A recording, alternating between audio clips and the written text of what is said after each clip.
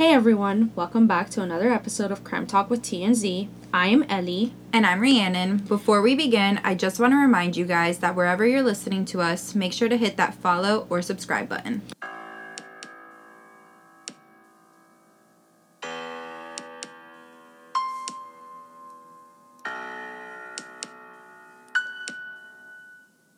Today the roles are reversed and I'm telling the story. I wanted to find an interesting one, so when I was researching about what I wanted to talk about, I really gravitated towards female serial killers. This one in particular really caught my eye, especially since I had never heard of it. Today we are going to be talking about killer babysitter Christine Falling. So when I was researching this case, I had a hard time wrapping my head around it. 1, because of the nature of the crimes. 2, because of the age of the victims and the killer. And 3, because I think it's different from the typical serial killer story we hear about. The story of Christine starts in 1963 when she was born Christine Laverne Slaughter on March 12th in Perry, Florida. Perry is a small town in North Florida, an hour south of Tallahassee. She came from a poor family. Her mother was just 16 years old when she gave birth to Christine, while Christine's father was 65 years old. To put that into perspective, when I was 16, my grandmother was 65. He was old enough to be her grandfather, and I think that's absolutely crazy. That's not only disturbing, but hello, isn't that illegal? I'm pretty sure Florida's age of consent is 18, and let's just say, like her mom, you're 16 and you engage in sexual activities, there's a close age rule, so legally the guy shouldn't be older than 23 years old. Do you know if he ever got in trouble? Not that I know of, but I really don't think so since they seem to live together, cohabitate, and have kids together. But from what I read and learned about her, because they were so poor, she really didn't have the support, I guess a quote-unquote normal parenting you should expect. It seems that she also suffered from frontal lobe epilepsy and had medication to treat it, as well as people referring to her as slow and possibly having mental retardation. Her parents fought a lot and they really couldn't give her the home or support that she deserved, and because they fought so much, she spent a good chunk of her childhood hopping from orphanage to orphanage. Did they only fight between each other, or were they abusive towards her also? Well, from what I read, they fought with each other, but they were also physically abusive towards her, and I read that she was sexually abused when she was a child, but it didn't really specify if it was done by her father, relative, friend. It doesn't really say that, just that she was abused and had a rough childhood. And you mentioned that she was referred to as slow. Was she ever labeled with a learning disability? She was never labeled with a learning disability, but she really didn't make it far in school, like, at all. She dropped out in, 7th grade. Wow. Did she have any siblings, or was she just living through all this on her own? She had a sister that she was placed in the orphanages with. She was an older sister, and not only did she have problems with her parents, but with other adults, too. Her caretakers would describe her as a habitual liar, a compulsive thief, a child who would break the rules to get attention, which is sad, and it doesn't really surprise me considering she already had so many issues. So essentially she became a child of the system. Basically, until she was adopted by the Falling family. But again, that didn't last long because of her behavior. So, as you can see, her story is already off to a rocky start, and it only gets worse from here. When she was a young child, she began to kill small animals. No one really knows why, or if she did it for fun, or any reasons as to why she would begin doing that. Eventually, she began to kill cats. I guess smaller animals were not enough for her anymore. She would strangle them as a way to display affection or showing her love, according to several articles I've read. When I first read her story, I was like, oh wow, this couldn't get worse. But I was definitely wrong. As if smothering kittens to death wasn't enough, Christine began to throw cats from high places to test their 9 lives. And just for our listeners, I'm doing air quotes. Like, she would want to test their 9 lives. It's crazy. First of all, I hate the thought of any animal being harmed, let alone cats, since I have 3 and they're my babies. But I think that's a common theme with killers. They start off with animals and then they move on to their other victims. I've heard that too. And it's so sick, and to me it's also awful because you have 3 cats, I have 3 cats, we're both cat moms. I could never imagine hurting one of my little babies, as I call them. So it's obviously sick, and she's really young. At the age of... Yeah, exactly. At the age of 9, Christine and her sister were sent to Orlando and placed in a children's refuge for a year. It's obvious that she was an angry child who had issues, and her parents couldn't really afford to take care of her, as I've said before. It seems they didn't really try anyway because she kept getting placed in facilities as if passing on the burden to someone else was the answer. Did she ever end up back with her parents? Actually, yes. At the age of 12, she went to live with her mom, but just 2 years later, when she was only 14 years old, she was forced by her parents to marry a man named Goober Falling. Get this. This man was in his 20s. Wait, okay, so not only is he in his 20s, so he's at least a decade older than her, but Falling, isn't that the last name of her adoptive family? I'm not sure, actually. In some articles, it says that it was her stepbrother that she married, but it didn't really specify. So we're not sure if there's relation. Yeah, I'm not really sure if there's a relation to that. I hope not, because that's disgusting. Well, nonetheless, she's young. It seems like a really hard situation for her to be in. I agree. So, obviously, despite the age difference, they were married. Goober and Christine had a very rocky and toxic relationship, unsurprisingly. They constantly fought and abused each other, and during one of the fights, she even threw a 25-pound stereo at her husband. It's not really surprising since she saw her parents fight all the time, so that must have been where she learned it from. Well, like you said, she grew up in a bad home environment and saw abuse, so perhaps she thought that was a normal relationship. That's how she viewed relationships. Yeah, she probably thought that's how they worked. Not to mention, she's forced to marry this guy who she probably doesn't even like. Exactly. She probably harbored resentment, aside from all the baggage that she was already carrying from her childhood. So, their marriage only lasted 6 weeks before getting divorced. After getting divorced, I read that she spiraled and basically developed very strong hypochondriac tendencies. She went to the hospital as many as 50 times for various reasons. Some symptoms she alleged were a snake bite, red spots, vaginal bleeding, which to me, it sounds like it could have just been her period and maybe she psyched herself out, but I don't know. In the end, the doctors didn't really find any treatable symptoms. I've read before that becoming a hypochondriac can be like a side effect or symptom to someone being like super stressed out.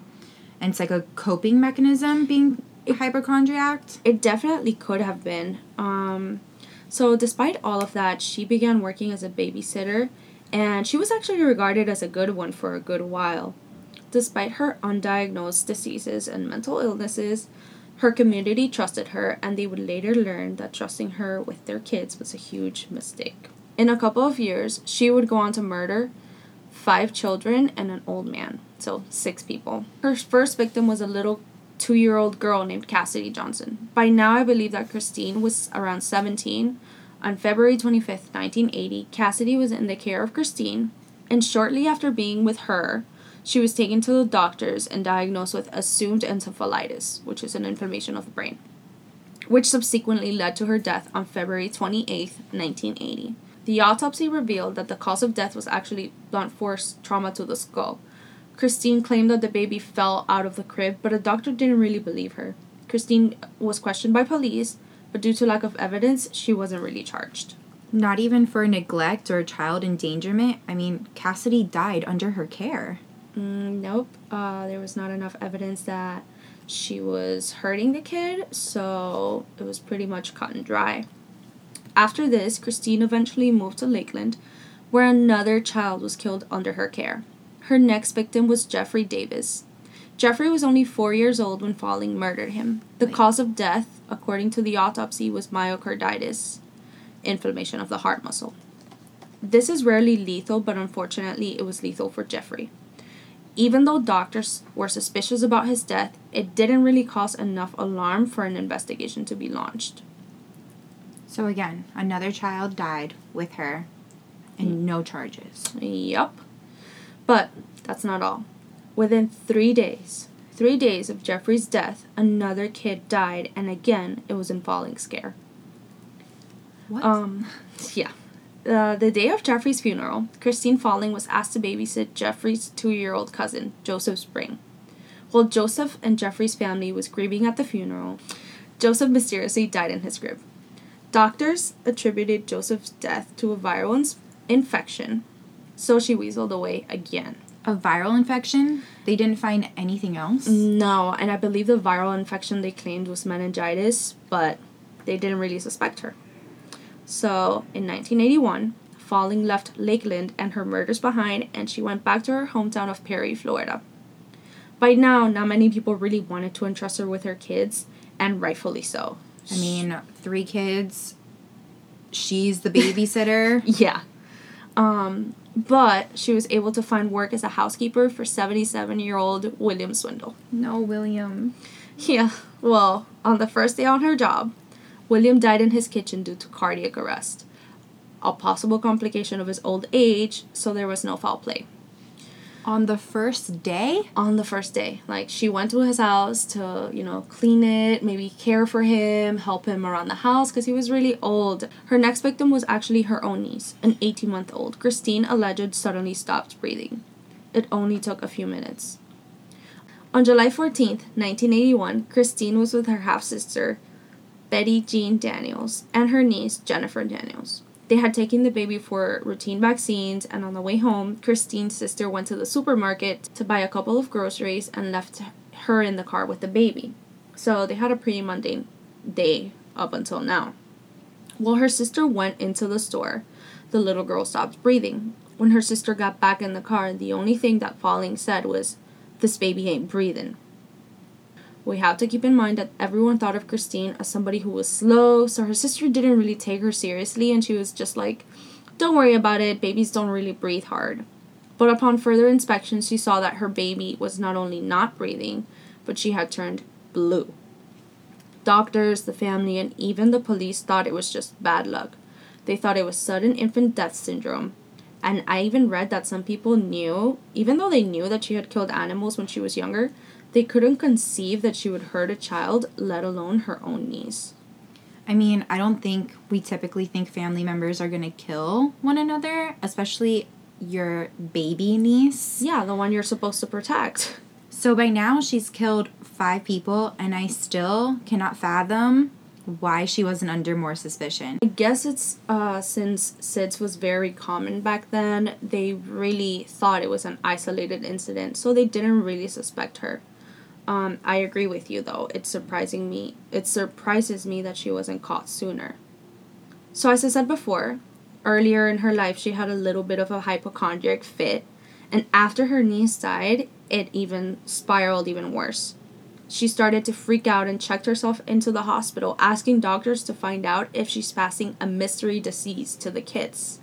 Eventually, Sheriff Buddy Smith said that he thought that her desire was for somebody to find out that she was the one killing the babies. On July 2nd, 1982, Christine was taking care of a 10-week-old baby named Travis Coleman in Blountstown, Florida, which Blountstown is about an hour away from Perry. An autopsy report revealed that Travis had injuries and internal ruptures consistent with suffocation. This time, the police questioned Falling. On an interview I saw of Sheriff Buddy Smith, he said that when she was questioned, she finally was ready to tell him. According to Sheriff Smith's recounting of her confession, he said that she had a way of choking babies without leaving any signs, and she said that it amazed her that she could do that and no one picked up on it. She eventually admitted to killing 3 children, including Travis, by smothering them. Police suspected she killed 2 more and Mr. Swindle. In her confession, did she admit why, besides this fascination with getting away with it? When they asked Christine about Travis, she said that she choked him for no apparent reason. And she also recalled Cassidy, the little girl she killed, and I'm gonna directly quote Christine on this. She got kind of rowdy or something. Anyway, I killed her until she quit breathing. When they asked her why she would kill them, she would just say, "I killed them. That's about all I gotta say. I don't know why." So if you throw a tantrum or misbehave with Christine, you die. Very likely. It was said that whenever she was killing the babies, or if the babies were throwing a tantrum, it would drive her to smother them. So, like, it would frustrate her so much? Yeah, it would frustrate her even more. So obviously you're getting hurt, and they would cry, and it would frustrate her even more, so she really wanted to kill them. Eventually, it was also speculated that she has schizophrenia, because when they were investigating all the deaths, she said that for some of them, she even heard voices saying, "Kill the baby." So she had auditory hallucinations while she was murdering these kids. So, with this confession, was she finally convicted? Yes. With this confession, she was convicted and given 3 life sentences for the deaths of Travis and the 2 other kids she admitted to killing. Wait. Life sentences? Florida's a death penalty state. Why wasn't she given the death penalty? Actually, you're right. They could have given her the death penalty, but unfortunately, the only thing that saved her from that fate was actually confessing. So they sentenced her to life with the opportunity for parole after 25 years. And while serving, 3 years into her sentence, she admitted to having murdered Swindle, the 77-year-old man, by strangling him. How do you strangle a grown man and not leave a mark? Good question. Actually, according to forensic pathologist Janice Amatucio, sometimes smothering may leave no clues whatsoever, especially if smothering is caused by something loose or really fluffy around the mouth or nose. So like a fleece blanket, a pillow, it may leave very few clues. So since she didn't use her bare hands and there was no markings...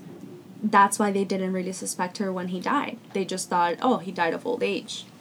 So now that she's incarcerated, what about her mental health? Did they figure anything out? Even though she was known to suffer from possibly several mental illnesses, she was never really declared or classified as legally insane. So all this happened in the 80s. By now, she must have had her parole hearing. Is she free or is she still incarcerated? Well, according to the Florida Department of Corrections website, she's actually still an inmate. So I went digging, and in 2006, she actually had her first parole hearing to see if she would be fit to be incorporated to society. It was decided by the board that due to a history of disciplinary issues and the nature of her crimes, that it would be best to keep her locked away behind bars and away from children. So even behind bars, she was causing problems. It definitely looks like it. It doesn't seem like she became reformed. No, and if jail doesn't fix you, then what does, right? So in November 2017, she actually had another parole hearing, but the prosecution is still very unforgiving. The assistant state attorney, Joy Powell, said that, and this is a direct quote, she said that she just did it the way she saw on TV. She says she doesn't know why she did it. Sometimes they cried and they made her mad, or one time she just felt the urge. So after her saying that, it doesn't really surprise me, and it's no help to her that no one showed up on her behalf to her parole hearings. So in 7 years from 2017, she is eligible for another parole hearing, so it's been 2 years since then. So in 5 years, she'll be back in court, and they'll see if she's fit to rejoin society. But to be honest with you, I feel like she should just stay locked away. I mean, she doesn't seem remorseful at all. And I totally agree with you. All right, everyone. Thank you so much for tuning in to our episode of Crime Talk with TNZ. We will have new stories for you every week. Thank you for listening to our podcast. I know there are a lot of podcasts out there. I know there are a lot of crime podcasts out there to choose from. Crime Talk with TNZ is hosted by Elizabeth Zambrano and Rhiannon Torino. Our music is by Elizabeth Zambrano, and our logo is by Alexander Zust.